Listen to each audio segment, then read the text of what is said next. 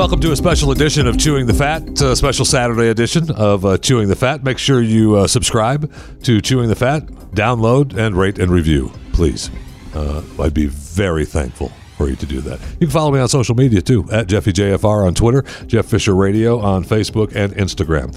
So it's been 50 years this week that the Charles Manson murders took place. Amazing.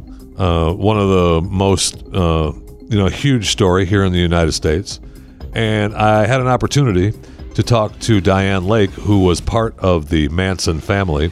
And she wrote a book that was entitled My Story of Charles Manson, Life Inside His Cult, and the Darkness That Ended the 60s. And she's had a fascinating life between becoming part of Charles's family to getting away from it and yet keeping it hidden and then bringing it back to the forefront again. And so I wanted you to give a listen to Diane Lake on this anniversary of the horrific, evil madman Charles Manson. One of the most iconic criminals in America is a guy by the name of Charles Manson. And the people that surrounded him were convicted of murder, for the Manson murders, for being Charlie's girls. But there were also other people around him in his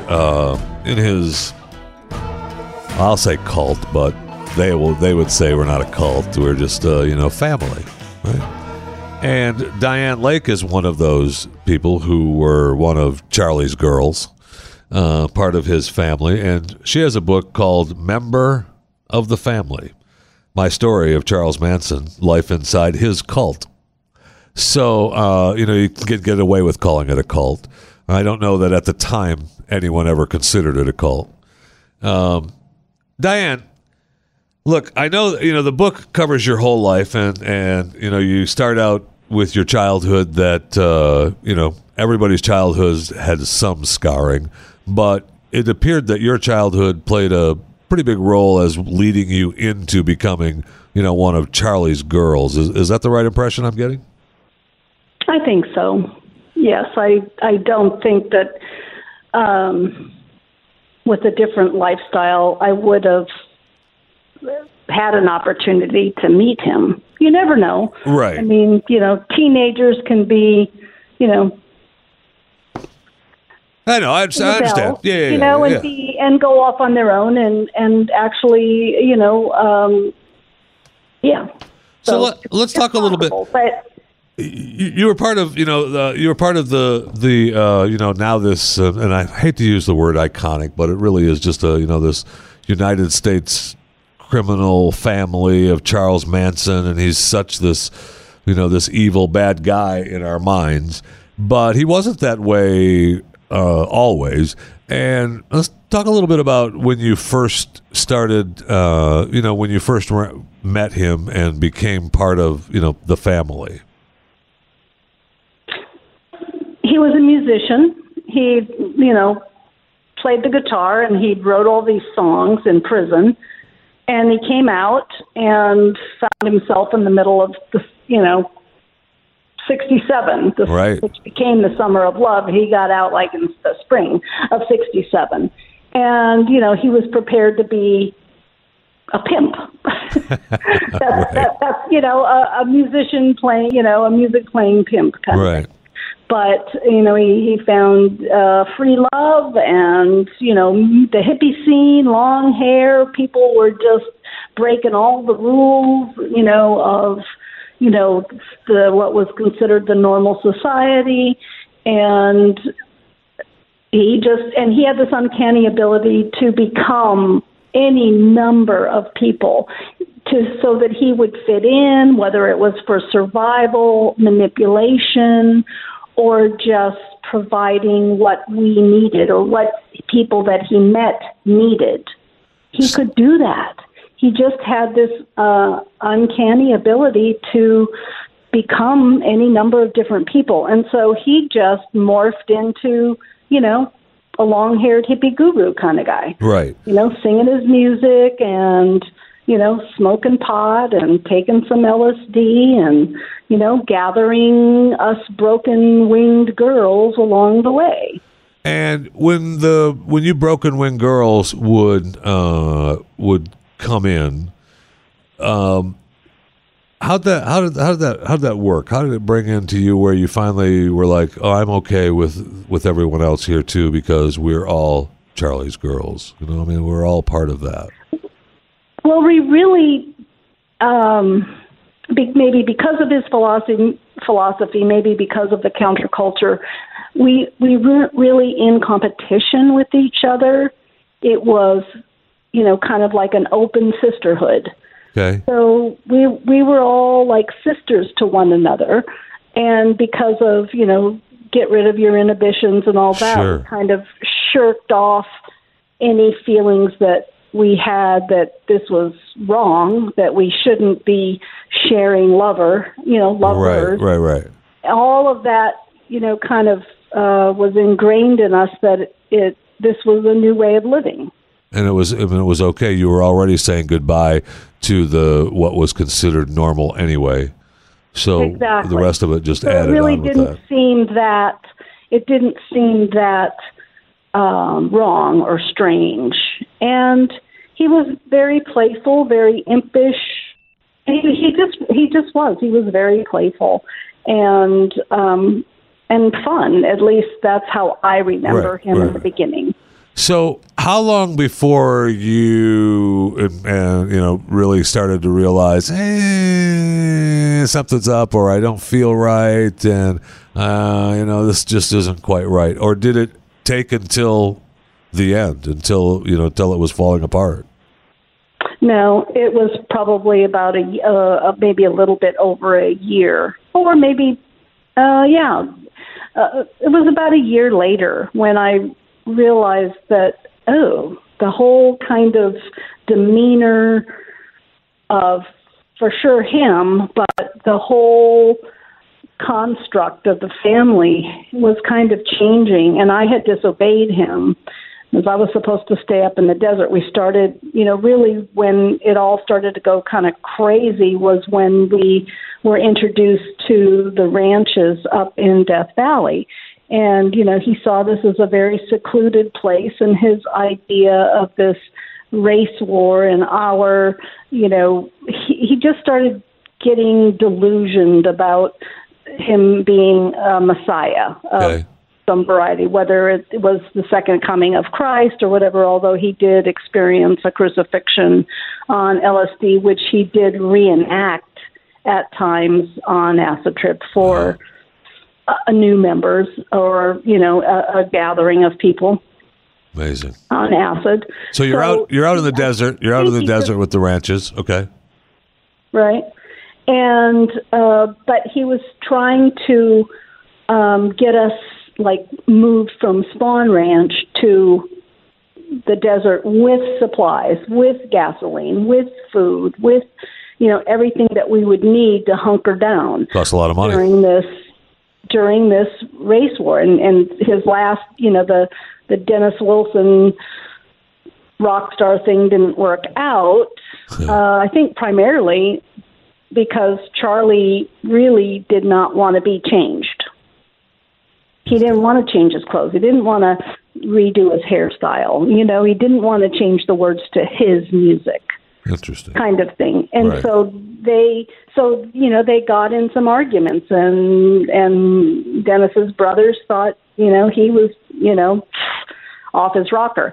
And so so it's interesting that that didn't work out, but he was still hoping, they were still dangling a carrot that maybe, they could give him a recording contract somewhere or make an album. And that's where Terry Melcher came in. But we still had people on the outside looking in, thinking that he was off his rocker, like as you said. Right. So that had to maybe play some kind of role for some of the people on the inside if they were really witnessing some of that. That's interesting. Well, All right. he just became much more focused on earning money any which way. The whole family was kind of, we started up a nightclub in the saloon. That didn't last long. Police didn't appreciate, a pop-up nightclub. And, I think Tex and one of the other girls made up of some kind of brew of belladonna. Tex came on the scene. He's doing, he's obviously involved in drug deals, which we never had been involved in before. And things just started to go wrong. But it was all, I think, in this push to earn enough money to get supplies. Yeah, he needed money to go to hunker down in the desert. Yeah, it's expensive. And so right. That's when things changed. The Straight Satans got involved with guns and knives and the Bernard Crow thing, the Black Panther, and then the White Album. Okay, then the White Album came up, and Charlie was sure that they were sending him a subliminal message, that, right. And so that's when this black-white race war that he'd been talking about forever now became Helter Skelter, and the Piggies and the Blackbird and all of that all started to take on significance. He played it backwards, he played it forwards, he played it slow, he played it fast, and it just, he kind of went off there. That's when the whole thing changed. It kind of changed, and I disobeyed him. I was supposed to stay in the desert, and I didn't, and I came back right into the middle of all that. And so then he tried to, pack me off back to my parents, but I was like too far gone in all the Charlie-isms and the talks and the songs and all of that I just felt like a crazy person. And so I found my way back, and then he took me to Gary Hinman's, and then I didn't like being with him. I mean, he was a very sweet man, but so he took me back to Spawn Ranch. I think Lynette was still there with George, but there was another commune that had moved in the back house, and these little outlaw shacks along the road. And so, I ended up with them and taking a bad acid trip. And so anyway, I ended up back with, with the family. And I just, at that point, I didn't know where to go. So I just, I hung in there, low profile, took care of the kids, right. the babies and whatnot. And I just, I just took on a low profile. So when the murders happened, and all of that started, coming down and falling apart, you did not have anything to do with that, correct? Correct. And I'm sure I didn't. I was there. I was there at the back house at Spawn Ranch, and I was there the morning that Leslie came back, and I was woken up by her burning stuff in the fireplace that smelled awful. There was like a purse and a rope, and she had a bag of money, and then somebody, in a car came down the road. She says, don't let them see me. Those are the people that gave me a ride, from Griffith Park. Wow. And so I went to the door and, had a conversation, and no, I don't know who you're talking about. And they left. And then it was, I think, that afternoon that I got whisked off to Olancha, which is like the gateway to Death Valley, and it was often a meeting place for us. So it wasn't unusual, and that's when Tex told me, he got a newspaper and slapped it and said, I did this. Charlie told me to. And then I was like, oh my gosh. And I had actually just gotten back from being arrested for, being a runaway or, vagrancy, whatever. I don't know what they were going to try to charge me with, but I didn't have any ID, and they felt I was underage, which I was. And, I gave them a fake ID from, not an actual physical fake ID, but an alias that I'd been arrested with in Ventura County. And so they let me go. And that officer took me home to his house.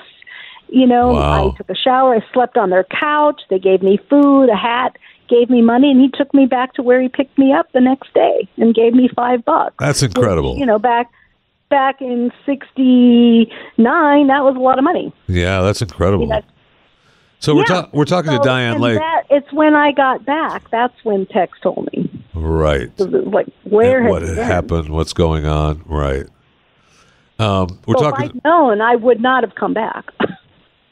Well, I mean, it was kind of a sign for you not to come back, right? With the officer and his family being so nice to you, and trying to help you out, and you just were oblivious to the signs. Right. Well, and I didn't know. I mean, it was when he dropped me back off on the road, and I went back to where we were camped out. That's when Tex told me what he had done. And so then what? I mean, where are you at now? I mean, Tex tells you, hey, this is what we did. Charlie told me to do this. I'm scared to death to leave. It's like, oh, my gosh, if they could do that, they're going to kill me. And I don't remember exactly what, Tex said, because I was kind of like really blown away. But, whether he threatened me not to leave again. Right. Anyway, so I ended up going up to the desert, and then once you're in the desert, I mean, you're way, way far away from any civilization. Right. And so I was really kind of stuck, and we went through all kinds of, survival missions, and, walking in the hot desert, and every day we'd camp out under these sand-colored parachutes, and then at night we would walk back to the ranch and do the cooking and bathing or whatever, and then at dawn we'd go back out. And so and the two of the gals did escape, and Charlie had us all shaking the bushes for them, and I really felt in my heart, oh my gosh, if they had found these girls, they would have been killed. Right. And so but they didn't. They escaped. Yeah. It was amazing, that they were able to negotiate in the dark down Guller Wash, and then, the Ballarat, and then from Ballarat, I think the closest town is Trona. I mean, how many times have I gone down Guller Gulch, though? I mean, it's I'm with you, Diane. I know that Guller Gulch, man. It's tough enough during the day, let alone at night. You've been there?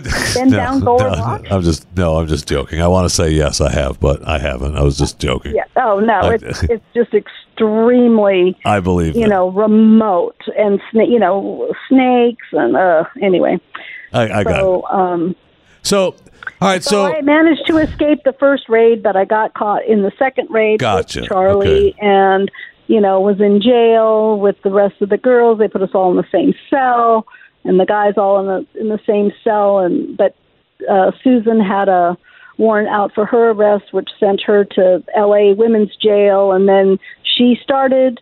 She had to have really believed the whole thing, because she started telling her cellmates, about Helter Skelter and her participation in starting it, with these she believed it, yeah.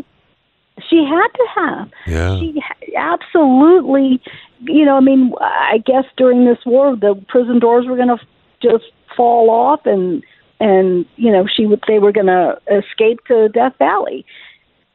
So then they brought us to the grand jury, and it wasn't until then, I think that grand jury, we were arrested in October, and that took place, I believe, in December, like early December. And that was the first time that I had felt safe enough and sane enough to say to the bailiff, before I went into the grand jury, that what my real name was. I'm Diane Lake. I'm 16, and I want my mommy. I bet. So I want out of this. I'm in a mess.